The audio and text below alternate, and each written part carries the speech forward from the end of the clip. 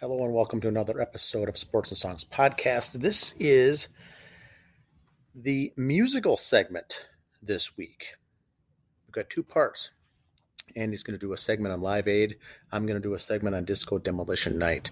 Now, for those who aren't familiar, this last week was the anniversary of Disco Demolition Night at Comiskey Park, home of the White Sox. I'll go through a summary of that for those who do not remember it. Disco Demolition Night was a Major League Baseball promotion that took place Thursday, July 12th, 1979 in Chicago at Comiskey Park. This event ended in a riot. At the climax of the event, a crate filled with disco records was blown up on the field between games of a twilight doubleheader between the White Sox and the Detroit Tigers. Many of those in attendance had come to see the explosion rather than the games and rush onto the field after the detonations. The playing field was so damaged by the explosion and by the fans that the White Sox were required to forfeit the second game to the Tigers. Now, let's get into it.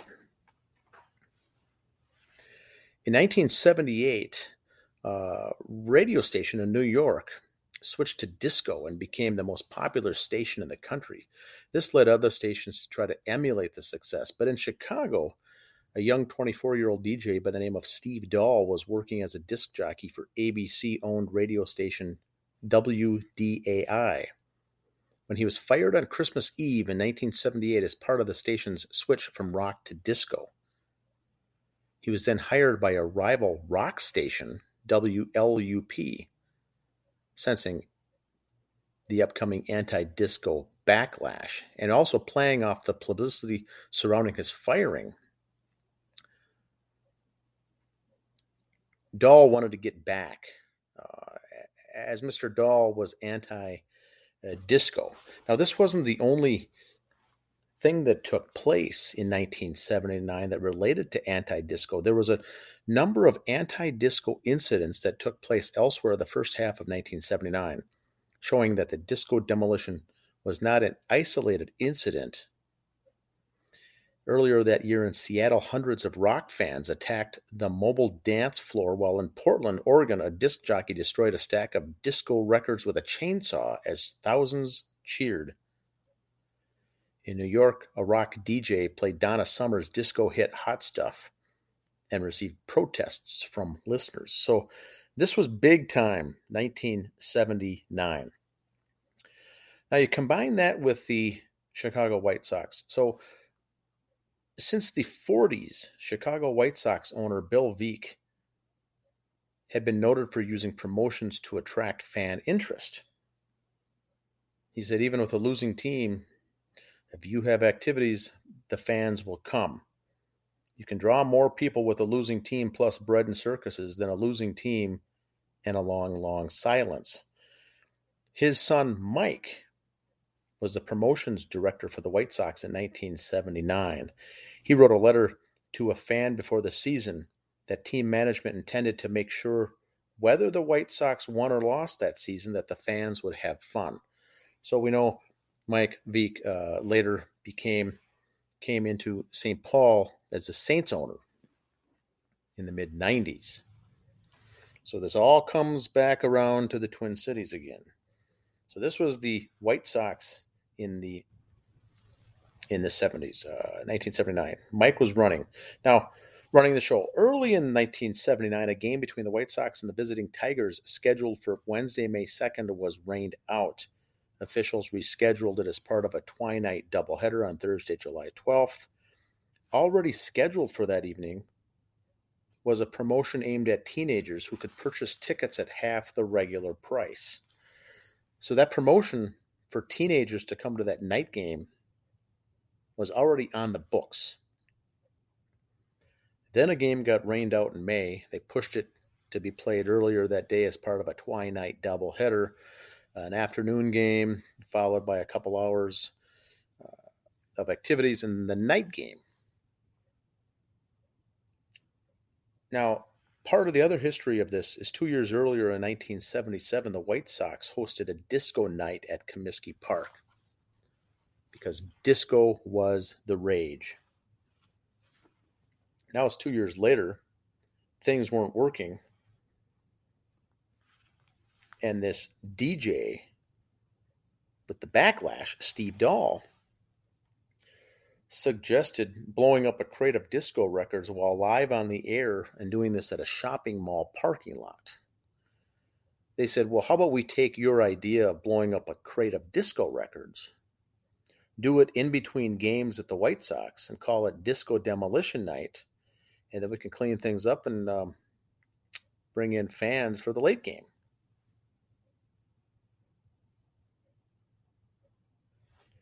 Now, anyone that brought a disco record, an LP, a disco LP to the park that night would come in for half price. So the teenagers would come in for half price if they brought a disco record. They would collect the disco records, place them all in a crate, and in between games, blow it up. Now, in the weeks before the event, Dahl, the DJ Dahl, invited his listeners to bring records that they wanted to see destroyed to Comiskey Park. He also feared that the promotion would fail to draw people to the ballpark and that he would be humiliated. So he was hoping this thing would work, and so would Mr. Veeck, the promotions director, Mike Veeck, for the White Sox. Thought we've pulled off some stunts before, but we've got to do something big. Now, the previous night's attendance was only 15,000 fans at Comiskey Park. Comiskey Park holds 44,500 fans.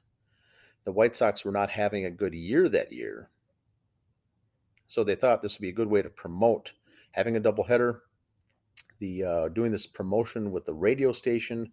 They were hoping for a crowd of 20, maybe even 25,000.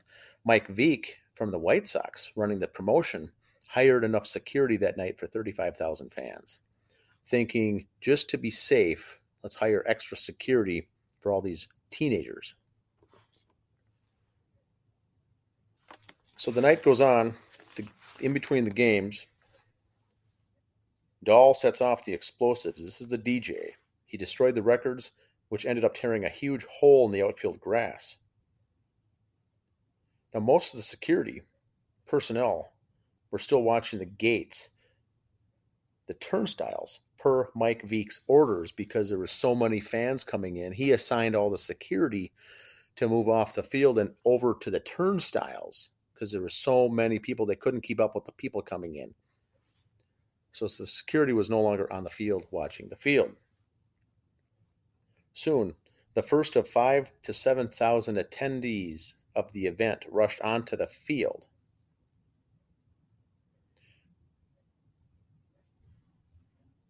The batting cage was destroyed. The bases were pulled up and stolen. And Bill Veeck, the owner of the team, not Mike, stood with a microphone near home plate, begging the people to return to the stands while the bonfire raged in center field. So this got out of hand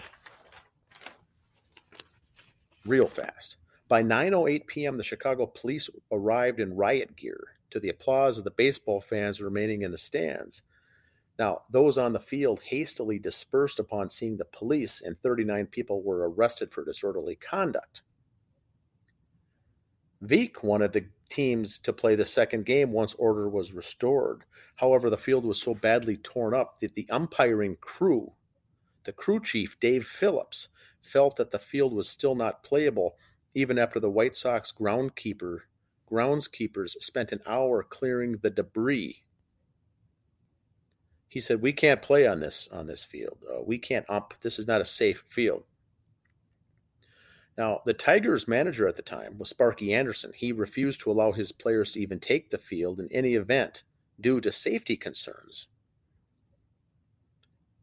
Now, the crew chief, Dave Phillips, called the American League president, Lee MacPhail, who postponed the second game and moved it to Sunday after hearing a report of the conditions.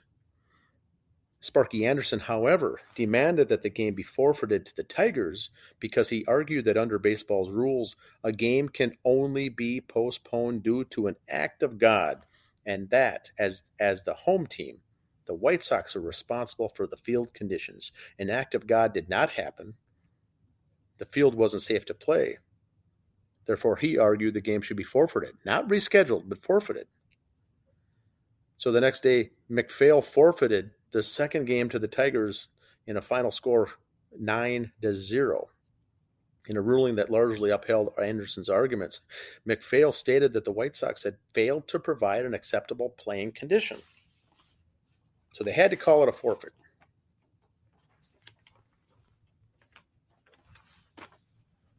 Now, the unplayed second game remains the last American League game ever to be forfeited.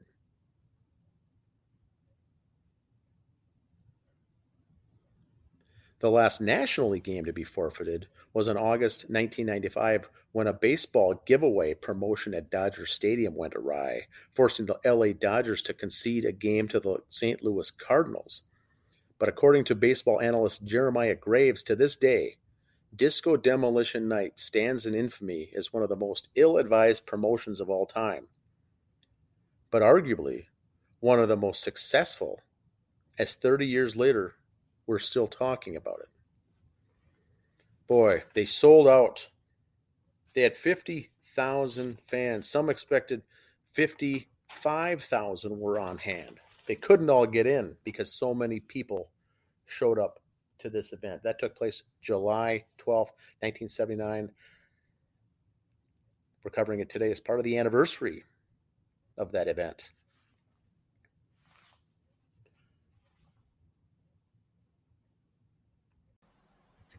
Hey everybody, Andy here, Sports and Songs Edition. My bit today, the anniversary of Live Aid. Live Aid was first done, or the original Live Aid was July 13th, 1985. It was held in Wembley Stadium in London and also at John F. Kennedy Stadium in Philadelphia. Not to be confused with Veterans Stadium in Philadelphia, where the baseball team played, but John F. Kennedy Stadium, the football stadium there, or the Vet, where the Eagles played. This was a football stadium where the Army-Navy game was at, and some other events like that, but that just to get you set with the stadiums. It was at noon in London when it started that day. It was 7 a.m. in Philadelphia, and that's how it started. It all came from the whole Live Aid, the whole Do They Know It's Christmas song the year before, Bob Geldof, his whole thing. He thought if we got these two concerts for relief in Africa and globally, they were going to do concerts in London and Philadelphia, is where it ended up being from. The artists they got were just a who's who of music at the time and from the past and some of the future. Some up-and-coming artists played there too. And they kind of go back and forth between cities. There's also some other cities like the Soviet Union. Autograph performed in the Soviet Union. They kind of like videoed that in to those watching on TV and on the screens there. Japan had Loudness and a band called Of Course and some other bands from Japan. Those were brought in. Yugoslavia, Australia, Austria, West Germany, the Netherlands, where B.B. King performed, and a U.S. studio show from Kool and the Gang. That's some other people who appeared via satellite, if you will. The original shows, like I said, London started, it was noon there. And here's some of the performers that played in London, and I'm just going to go through, not all of them, of course, just some of the who's names. The Boomtown Rats, that's Bob Geldof, they played. Any artists played anywhere between one song and 5 songs, varied up. The Boomtown Rats played, Adam Ant played, Spandau Ballet, Elvis Costello, Sade. These three played as a group. It was Sting, Phil Collins, and Bradford Marsalis, who was later on to be on Jay Leno's band on his show. Howard Jones was there. Paul Young played U2, Dire Straits, Queen. If you ever get a chance to watch the Queen performance from Live Aid, that was the best performance of all. David Bowie, The Who, Elton John. Then Freddie Mercury and Brian May came out for another song. Paul McCartney did some songs, and of course they did the whole big ta-da at the end, the whole Band-Aid group. In Philadelphia, John F. Kennedy Stadium, the Hooters played, the Four Tops, Billy Ocean, Black Sabbath, Run DMC, Rick Springfield, REO Speedwagon, Judas Priest, Bryan Adams, the Beach Boys, George Thorogood with Bo Diddley, Simple Mind, Pretenders, Santana, Madonna was there, Tom Petty and the Heartbreakers, Kenny Loggins, the Cars, Power Station played, the Thompson Twins, Eric Clapton, Phil Collins. Yeah, the same Phil Collins who played London, then flew to Philadelphia and played. So he did both locations.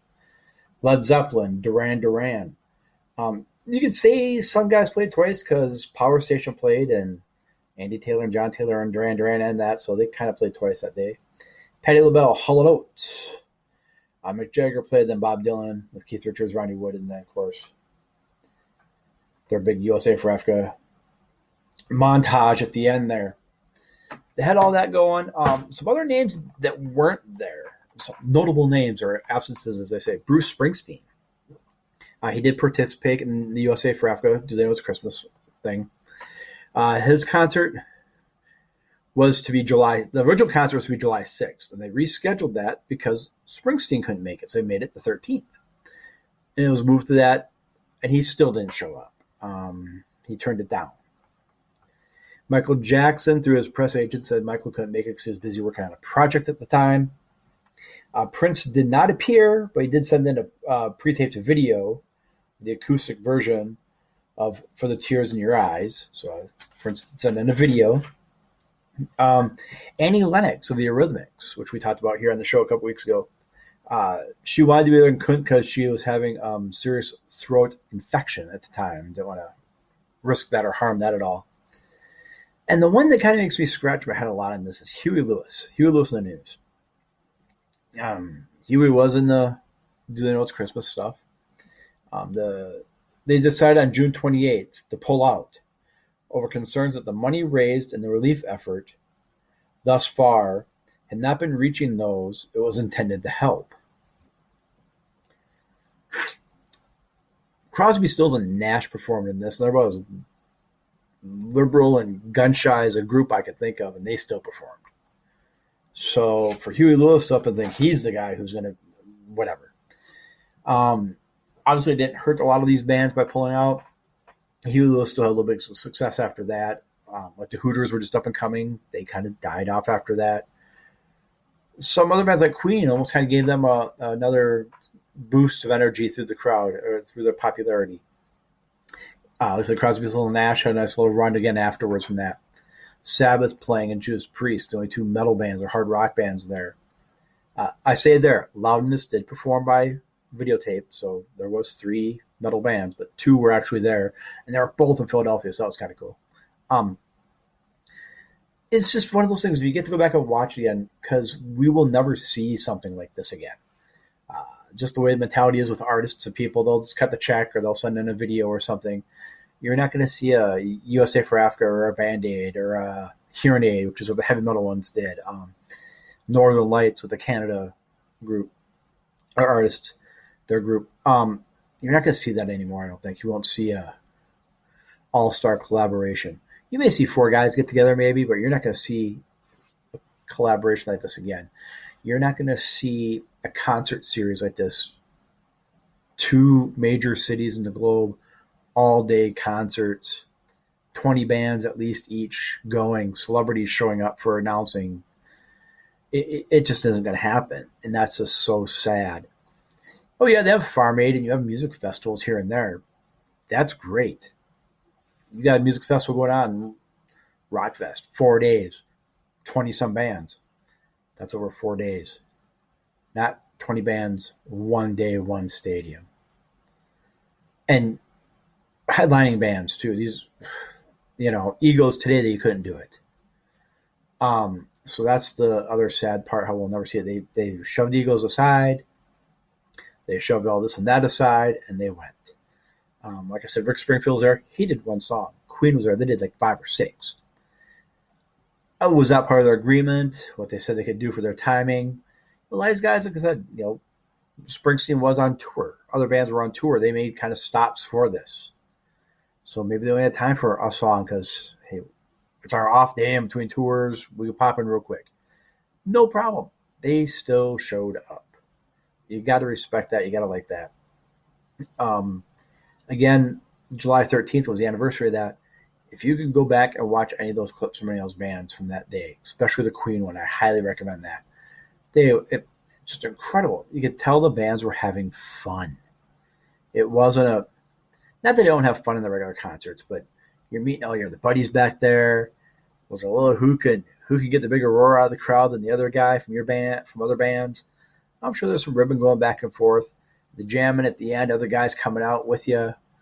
It just had to be a fly on the wall in the back room would have been the best. But that's my report today for the songs edition of Sports and Songs today for this Thursday. Please, like I said, check that out.